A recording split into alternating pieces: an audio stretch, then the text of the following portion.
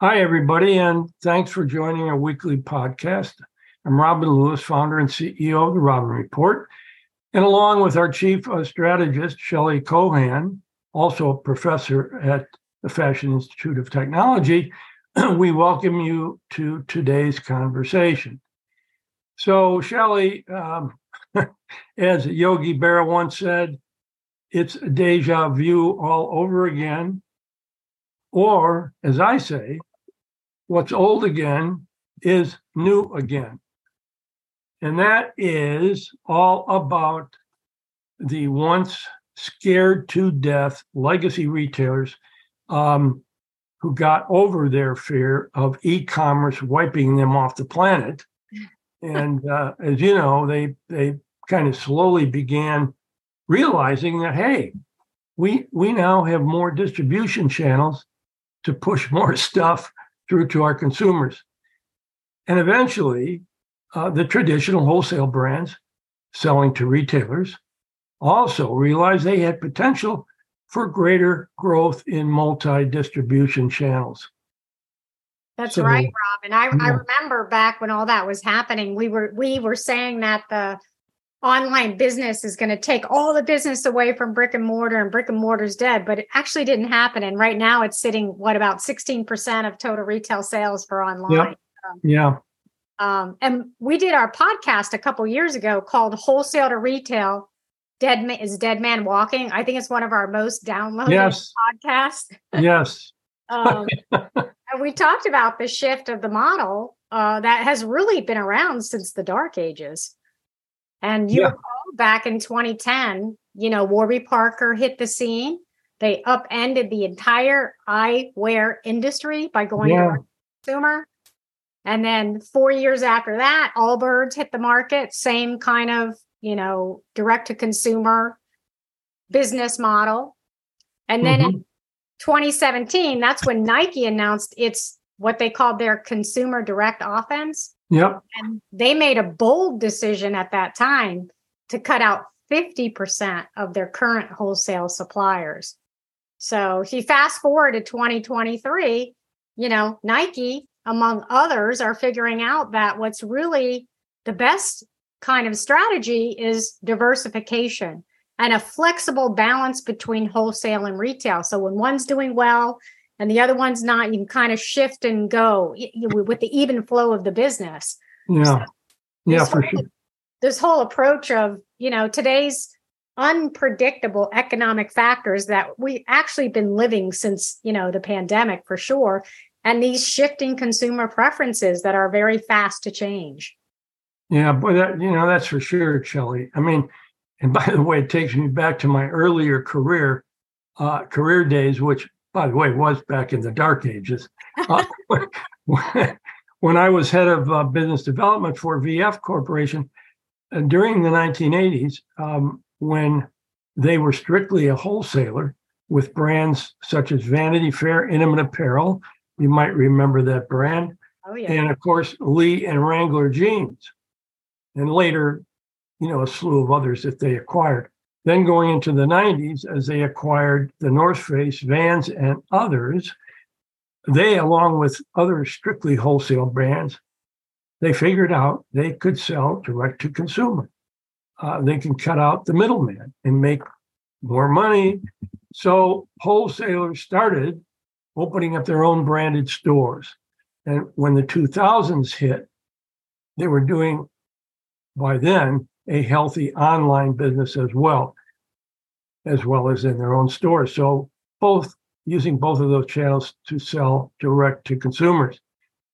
But here's the thing, Shelley, which, while margins were improving when the wholesalers finally sold direct to consumer, the operating expenses were higher, and specifically customer acquisition costs.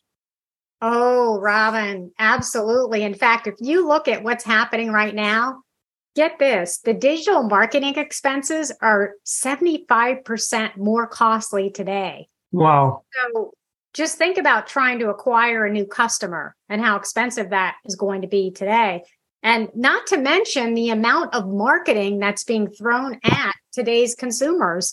versus 20 years ago. Emails, texting, direct, et cetera. It's just like so much information is being thrown at consumers. It's like sensory overload for them. So all making the marketing effectiveness, less effective, right? Yeah. Customer acquisition cost has risen 60% in the past 5 years.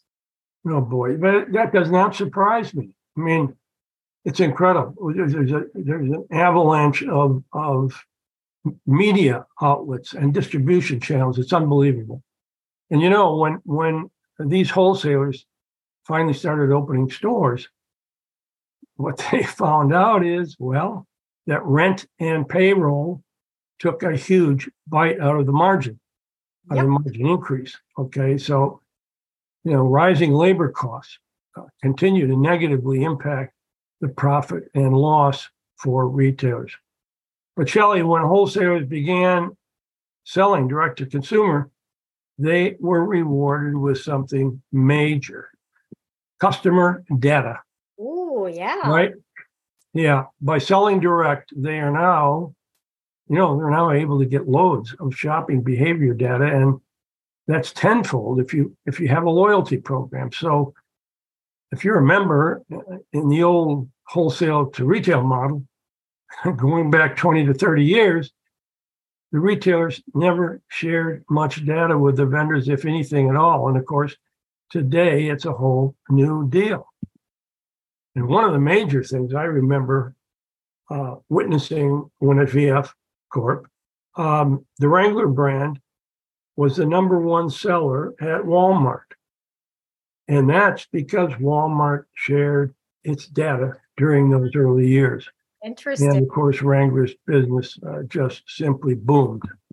Wow, that's a really good point. I didn't know that Walmart was that ahead of the game back then. That was smart. Oh, yeah, for sure. And, when we were at the LEAD Summit in New York in July, one resounding message was how collaborative technology companies and brands, wholesale, retail, are really actually now working together. It's like the industry finally figured out working together and sharing data is a win-win for both sides. Yeah, I remember way back when in the early 80s, the major consulting firms like McKinsey and so forth said, in the future, you're not going to be competing against physical retailers. You're going to be competing with information and data, which I thought was very, I thought about that and I said, well, how far out is that? Well, it wasn't too far out, was it? Like 20 years, I think. Anyway, so brands are understanding that having both a robust direct-to-consumer model, alongside a wholesale business, it does help diversify and build longer-term success.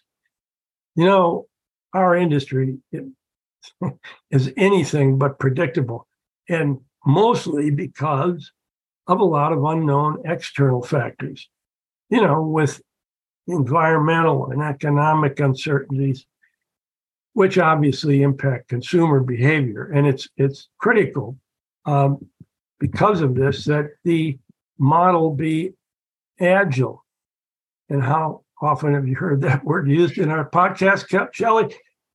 We've been talking about agility ever since the pandemic. It's even increased. So, the ebb and flow between wholesale and retail can really be a winning strategy if the balance is right. And the right balance is absolutely key. That's exactly right, Robin. And right now, there's many retailers that are actually pulling back. And we've heard, all year long from big retail companies that they're expecting slower consumer demand.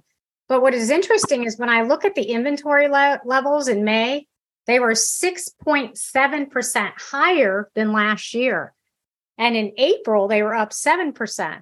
Wow. So as we come out of the first quarter, which is ending April, I don't have any more recent inventory numbers. We have more inventory coming out of April than we had in December. Wow. And we only have 1.5% less inventory than October, November, which obviously is the peak holiday season. So what I've been hearing and we've been seeing is retailers are really cutting back on some of those wholesale orders as they attempt to get inventory right size. So the retailers are trying to, really get their inventory in the right place with the right assortments, the right SKUs. And we've heard this in a few earnings calls for Q1. Absolutely. This whole inventory situation continues to be one of the major issues in the entire industry. And, Levi just posted a 9% sales drop for the second quarter, mostly attributed to the wholesale side of the business, which dropped 22%. Wow. Yeah. So the Levi wholesale represents nearly 35% of its total business. On the other hand, Levi's direct-to-consumer revenues rose 13%, with a 20% gain in e-commerce. So this is not to put doom and gloom on Levi, but just showing how the shifting model and balance between, direct-to-consumer and wholesale, how it can impact the business finding the right balance. And I will also remind everyone, as did Chip Bergh, the CEO of Levi's, that the company was up 23% a year ago. And he also said that the men's business still remains the number one denim brand in the U.S. and is twice as big as their nearest competitor. And for the first time, the women's business is the market share leader in denim in the U.S. Well, Shelley, guess who was number one in women's denim all these years? Lee Jeans. And of course, that was attributable to the fact that one simple thing their chief merchandising officer at Lee Company realized, that for women's jeans, there should be a U-shaped crotch, and for men's, it was V-shaped. So Lee's women's business took off in the early 80s, and they dominated. They were probably 30% larger than Levi during those years. Anyway, nevertheless, Levi is obviously a great example of really creating this balance between the two channels of commerce, using a diversified model and having, extreme agility. There it is again, in its total business. Yeah, and I think Nike actually had a similar story. Again, I think they're doing a really great job with kind of balancing out too, the direct-to-consumer and the wholesale. So if you look at March through April, Nike Direct, so that's their direct-owned stores and their online, revenues were up 15%, 15%. So their stores were up 24%, and their online was up 14%, while wholesale was down 2%. So, and as a side note, as you mentioned earlier, I took a little peek at Nike's operating expenses, and they were up 10%, primarily due to that direct business that they have and wage expenses, increases in labor. Yeah. Nike, right. After 6 years of really de-emphasizing its wholesale business and reducing the number of retailers, this year they've announced that they will be expanding into some of those retail accounts again. So Nike re-entered deals with DSW and Macy's. So wholesale is still about 58% of its total retail revenue. They also are creating new types of strategic partnerships where they're collaborating together on the business, not just a wholesale to retail business. They are sharing data, customer insights, and also connecting the loyalty programs to these deals, like Dick's Sporting Goods and Zalando. Zalando, by the way, is a hot German online retailer of shoes, fashion, and beauty across Europe. This partnership will allow Nike to further expand its women's products, and they are very strategic in the brand choice and elements of the partnership. In Foot Locker's earnings call back in March, new chief executive Mary Dillon said that she spent a great deal of time with Nike revitalizing our partnership. And Shelley, I have to quickly point out here that I wrote an article on Mary Dillon and what she's attempting to do with Foot Locker, and I believe she's going to hit a home run in her strategy concepts. Well, she certainly knows a thing or two about strategic partnerships because she got the Target deal done, right? Well, it's under her watch. But yeah, with Ulta, yeah, exactly, yeah.